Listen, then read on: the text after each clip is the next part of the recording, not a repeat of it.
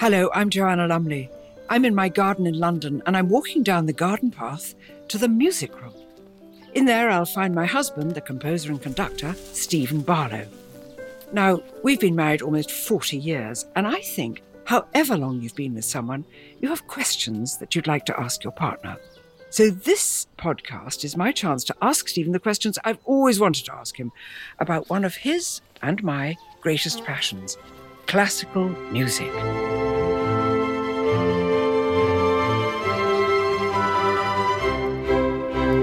Welcome to Joanna and the Maestro. Hello, Maestro.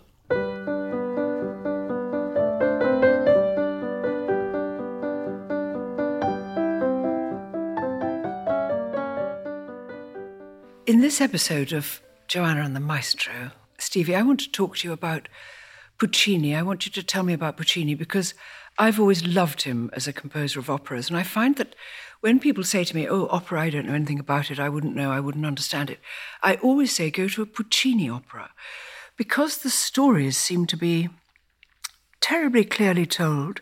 The music seems to be, ghastly word, accessible. They've mostly, all of them, got tunes which have become world famous, quite separately from the opera. And he's just sort of gorgeous. Is Puccini a big man in your life? Oh, goodness, yes. Absolutely. Huge. I adore his operas. I adore his music. I adore his sense of drama. There is a quality that he has that quite rightly has resulted in at least 2, maybe even 3 of his operas being in the top 10 most performed ever. Which would you say those were? Well, La Bohème, yeah. And Tosca, yeah. and Madame Butterfly. Yes. These are never, ever out of repertoire. There's countless productions all the time. They've never gone out of fashion.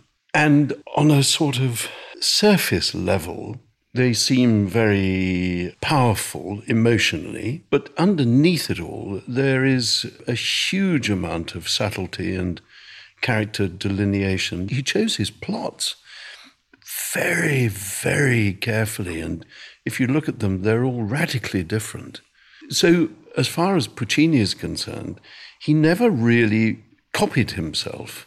So when you talk about his operas, they're all very different and all entirely engaging. He of course, inherited the crown, really, for a style called verismo. So one example might be Vesti la giubba. It's from Leoncavallo's opera I Pagliacci, one of the 2 operas known as Cav and Pag. Leoncavallo and Mascagni were both masters of the genre, called verismo.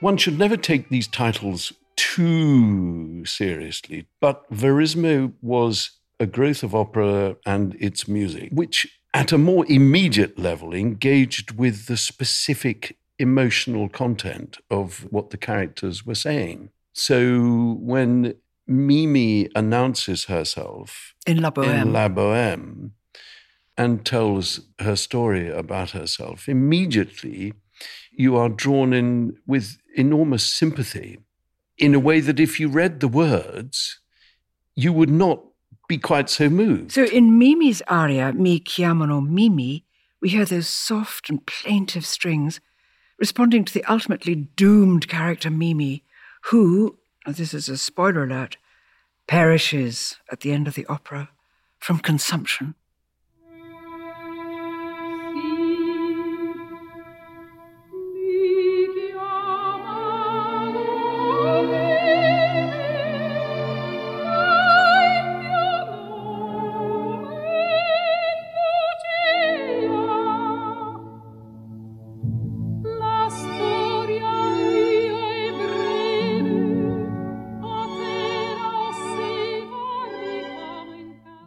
Would it be wrong to say that La Bohème is strangely modern. It seems full of everyday observations.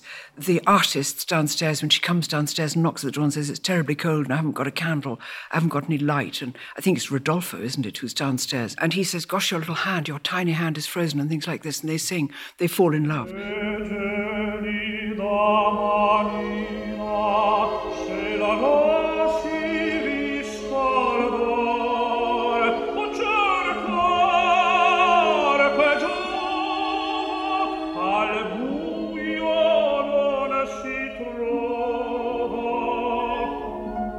It's a very sort of human thing, a very naturalistic kind of setting, rather than, let's say, the story of The Ring, which Wagner wrote, which is about heroes and gods and demigods and Valkyries and flying people.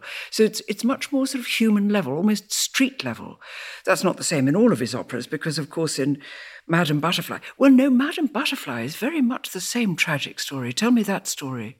Well, Madame Butterfly caused quite a scandal. And the story, very simply, is that the Americans were dominating Japan at the time. The American Navy and Army was all over Japan around the end of the 19th century. And it's a historical fact that many American servicemen in those days took for themselves a Japanese girlfriend and went through artificial wedding ceremonies. You see, immediately, this is a story that you can't help feel is close to the bone. And emotions will be deep. And so Pinkerton falls in love with Madame Butterfly, his name for her, and she falls hopelessly in love with him. Has his child. And they go through a ceremony. What compounds the issue, Sharpless, the American consul in Nagasaki, then accompanies Pinkerton and is constantly warning him of the danger of going too deeply into this, because he can tell that Madame Butterfly is falling for it hook, line and sinker, much more deeply involved. For Pinkerton, it's an adventure. And the other issue is that in the original version, the text included depictions of Japanese society that are pretty prejudicial. But of course, on the other side of the coin, Puccini's point was that the Japanese families were known to push their daughters into these relationships in the hope of getting money and some sort of status. But there's no question at all that Pinkerton is not going to take Butterfly back to America. And in due course, his ship departs and he's gone. Butterfly, in the meantime, believes absolutely that he will return.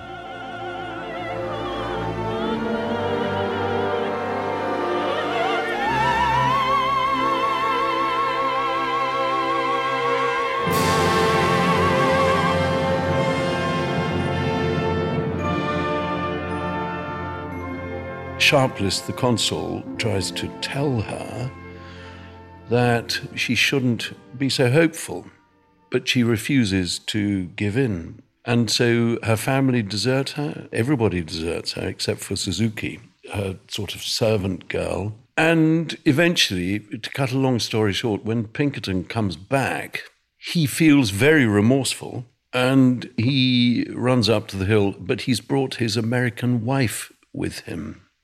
He runs ahead of her, and Madame Butterfly introduces him to his son. She cannot believe that he hasn't come back to stay.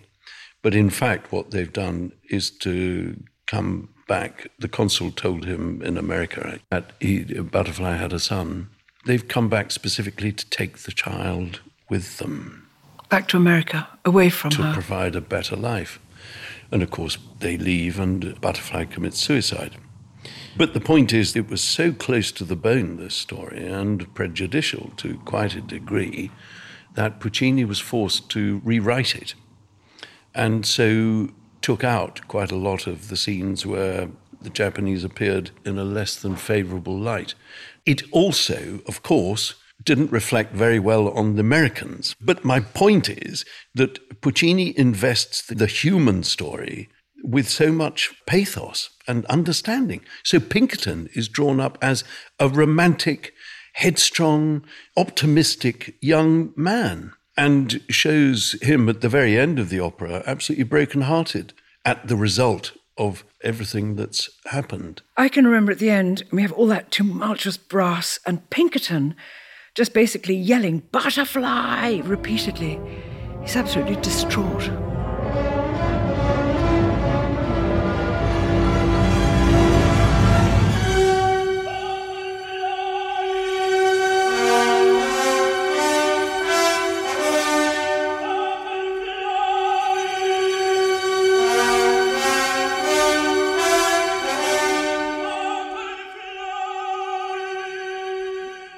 It's got one of the loveliest and most appalling, because we sort of know that he probably won't come back, because everybody's saying to Butterfly, don't hold out too much hope that this is all going to end well. Even Suzuki's saying it.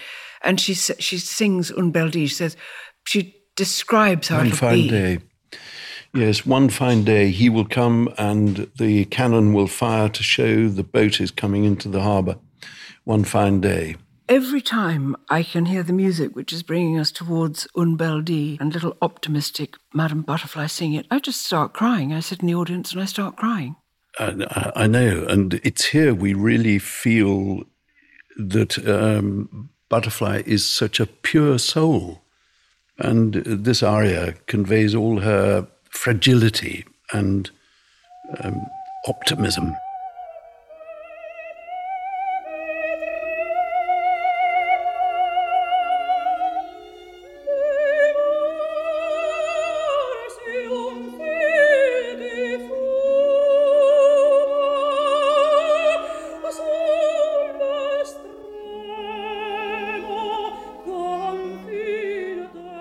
And then she goes to sleep.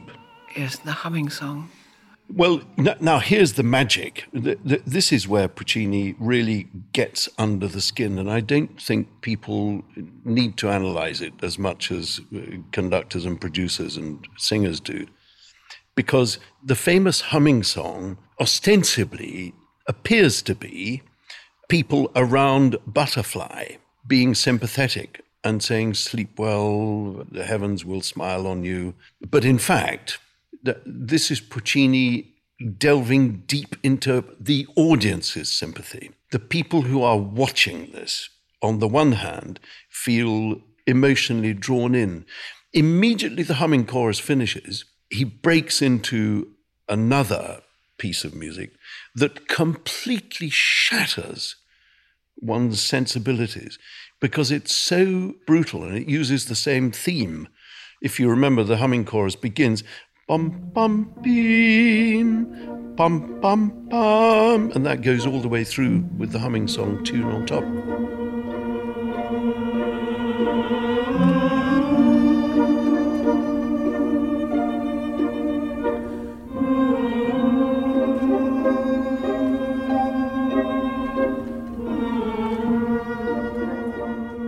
This next piece of music starts, pam, pam, beam, crash, and you're thrown into a piece of music that I can only describe as horrific because it's so painful.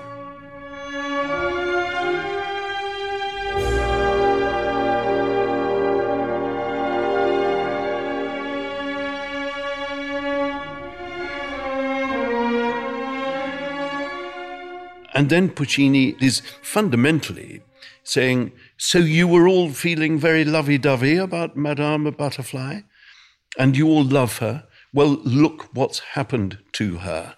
And everybody was standing around and nobody could stop this drama happening.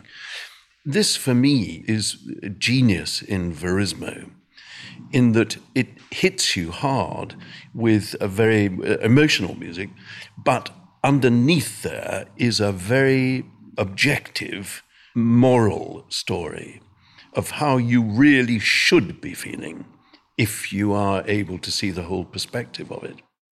Joanna here. Maestro Stephen Barlow and I want to hear from you, our wonderful listeners. Send us your classical music questions, queries, and concerns through to hello@joannaandthemaestro.com, and we'll get back to you on the programme. Thank you so much. Tell me dates of people. Tell me who were the great opera composers, well, obviously Mozart was there, but before Puccini came who? The big beasts were Verdi and Wagner, both born in the same year, 1813. Wow. And between them, they really commanded the two obvious styles, the Italian style and the German style. Those are the two German dominant school, styles. Italian school. Yeah. Yes.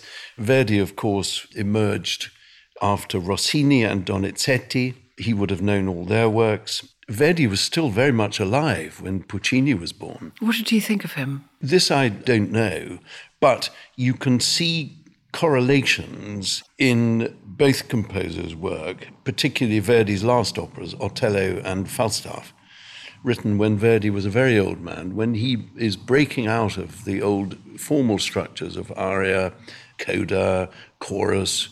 He was breaking all of that. So Otello and Falstaff are without those structures. He's already thinking in a more naturalistic way. What do you think drew Puccini? Because he's done two huge operas about the Far East, Madame Butterfly, and also Turandot, who was the Princess of China.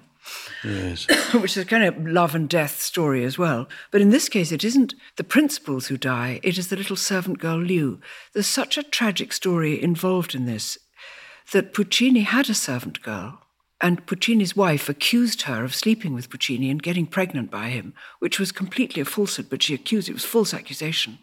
The little girl was so appalled by this that she killed herself. And Puccini never got over it. And his last opera, I believe, was Turandot, wasn't it? Yes, that's right, written much later, in 1924 or 6. And I don't think it was premiered until Puccini had died. And he didn't finish it. He didn't finish it, and he stopped at the point at which Liu died. The servant girl in his opera. Yes, that's right. You have to say, I mean, Turandot is a vast, exotic tale. Everybody was interested in the Far East. It seemed exotic, in the same way that Bizet and French composers were always fascinated by flamenco and Spain. So the story is a fairy tale in a way. It's slightly mythological. But one character comes through, throwing up genuinely modern social issues, in that she's a faithful servant girl, much loved by Timur, the old man. The father. Caliph, the wandering exiled prince's father, the old blind man. That's it. And she is in love with Caliph, and she gives her life finally. By the great, all-powerful and deadly creature, Turandot, incredibly beautiful, who's having people executed almost as soon as we start the opera.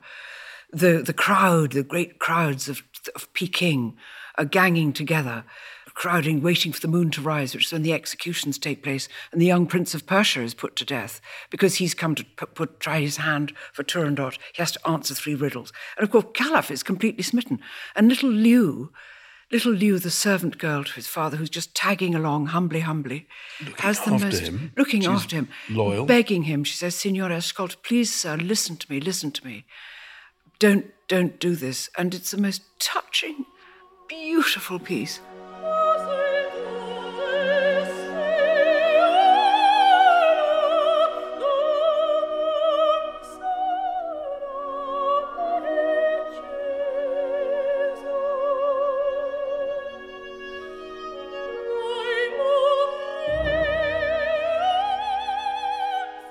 But what's clear, really, is that Puccini wanted to somehow create an opera in which Caliph and Turandot would seem like the hero and the heroine.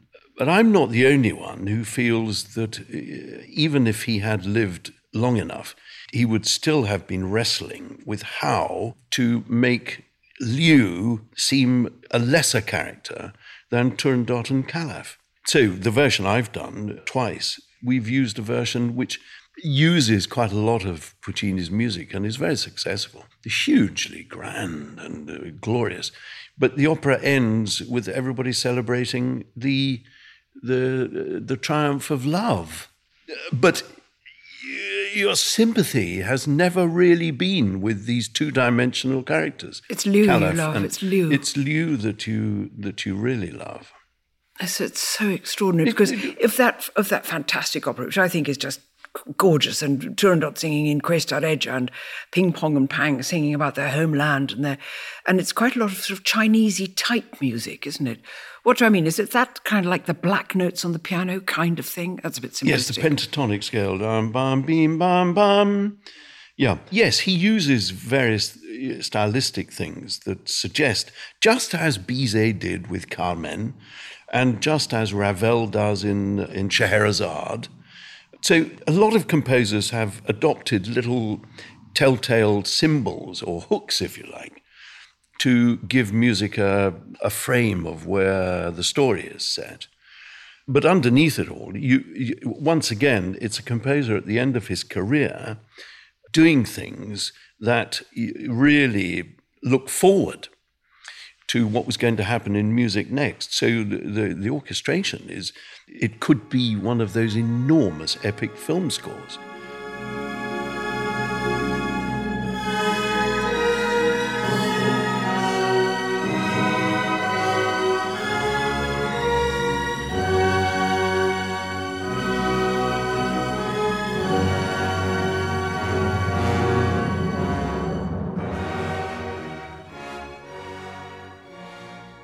In Turandot, the entrance of the emperor, it just sums it up perfectly. Oh, I love that piece of music. Stevie, do you think this is the father of film music? I don't doubt it at all. Yeah. Along with Richard Strauss, it's absolutely clear that inspiration for the famous composers who made Hollywood music scores great all got their inspiration. Who are they? Well, we're going to talk about that in another podcast. You say, well, you can just say their names. You can just tell me their names. Is Korngold one of them? Korngold, Max Steiner, Miklos Rozsa. Yeah, and these were the those huge scope films, aren't they? Vast films, weren't they? Yes, but we want to talk a bit about Tosca too. Tell me about Tosca, because Tosca is one of the great giants, and it gives such an opening for the divas. All the divas of the world have sung Tosca. And Cavaradossi, her lover, gets to sing that fabulous E luci van le stelle.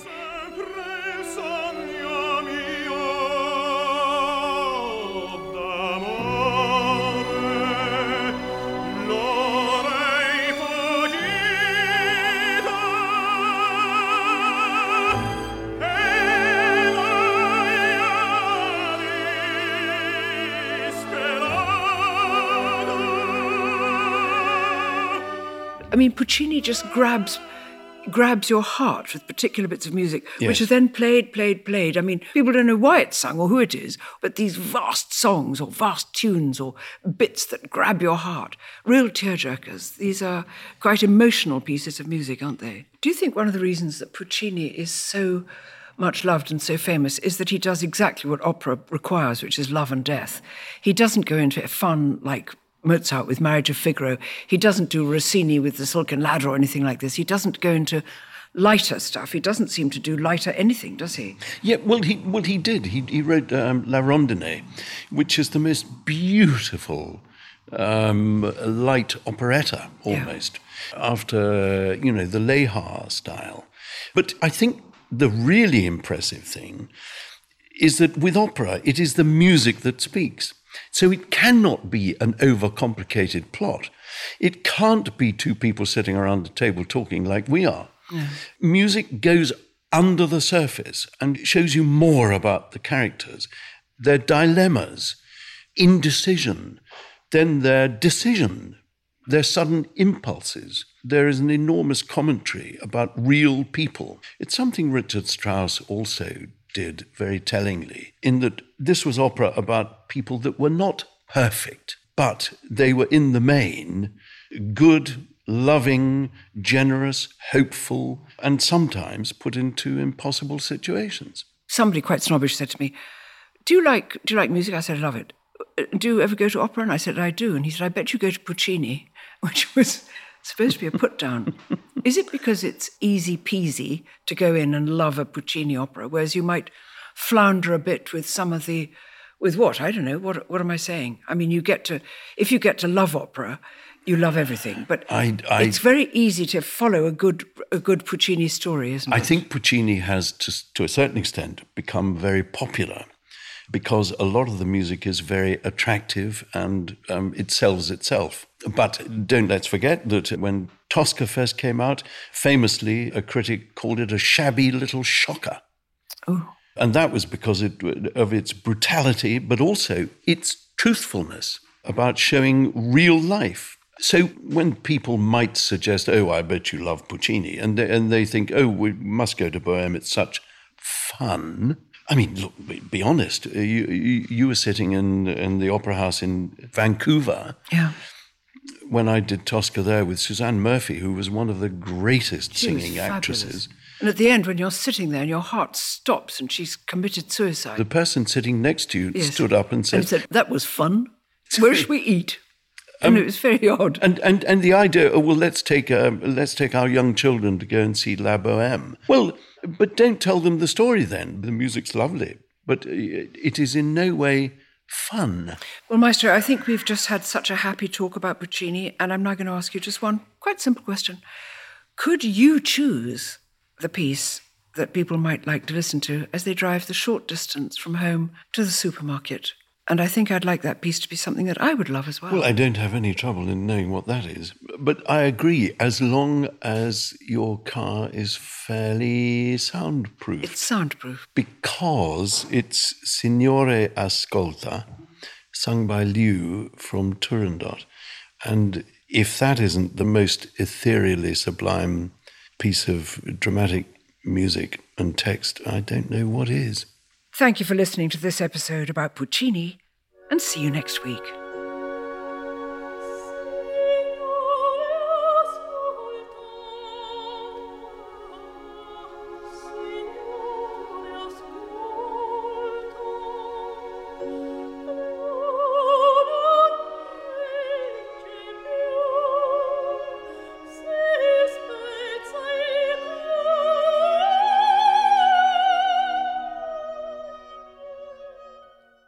In this episode, you've heard the following music. Vesti la Giubba by Ruggero Leoncavallo, performed by Enrico Caruso, and the record company was Marathon Media International Limited.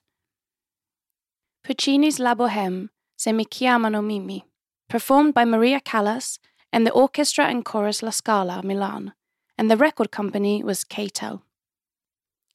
Puccini's La Bohème, Che gelida manina, performed by Carlo Bergonzi, Orchestra dell'Accademia Nazionale di Santa Cecilia, and conducted by Tullio Serafin, and the record company was Decca Music Group Limited. Puccini's Madama Butterfly, Act 1, Vogliatemi bene, performed by Rome Opera Orchestra and Chorus, and conducted by Eric Leinsdorf, and the record company was Smith & Co. Puccini's Madama Butterfly, Act 2, Con onor muore, performed by the Orchestra e Coro dell'Accademia di Santa Cecilia, Roma, Renata Tebaldi, Carlo Bergonzi, and Tullio Serafin, and the record company was digitalgramophone.com. Puccini's Madame Butterfly, Act 2, Un bel dì, performed by Andrea Bocelli, Carla Maria Izzo, Mariella Guarnera, Marzio Giossi, Antonio De Angelis, Antonio Taccini, Coro de Festival Puccini, Bruno Nicoli, Orchestra Città Lirica, and Alberto Veronesi, and the record company was Fondazione Festival Pucciniano, Torre del Lago Puccini. Puccini's Madame Butterfly, Humming Chorus, performed by Rome Opera Chorus and Rome Opera Orchestra, and conducted by Eric Leinsdorf, and the record company was BMG Entertainment. Puccini's Madame Butterfly, Act 2, The Introduction, performed by Coro del Teatro dell'Opera di Roma, Orchestra of the Rome Opera House, Gianni Lazzari, and Sir John Barbirolli, and the record company was EMI Records Limited. Signore Ascolta, from Madame Butterfly by Puccini, performed by Montserrat Caballé, the London Philharmonic Orchestra, and conducted by Zubin Mehta. Published by Casa Ricordi and G Ricordi & Co. Limited, and the record company was Decca Music Group Limited. Puccini's Tosca e Lucevan le Stelle, performed by Jussi Björling with the orchestra of the Rome Opera and conducted by Eric Leinsdorf, and the record company was Musical Concepts. Signore Ascolta, from Madame Butterfly by Puccini, performed by Montserrat Caballé with the London Philharmonic Orchestra and conducted by Zubin Mehta, published by Casa Ricordi and G Ricordi & Co. Limited, and the record company was Decca Music Group Limited. All music for the intro is supplied courtesy of Naxos Music UK. Mozart's Exultate Jubilate K165, performed by Pretty Coles, Camerata Casovia, and conducted by Johannes Wildner, licensed courtesy of Naxos Music UK Limited.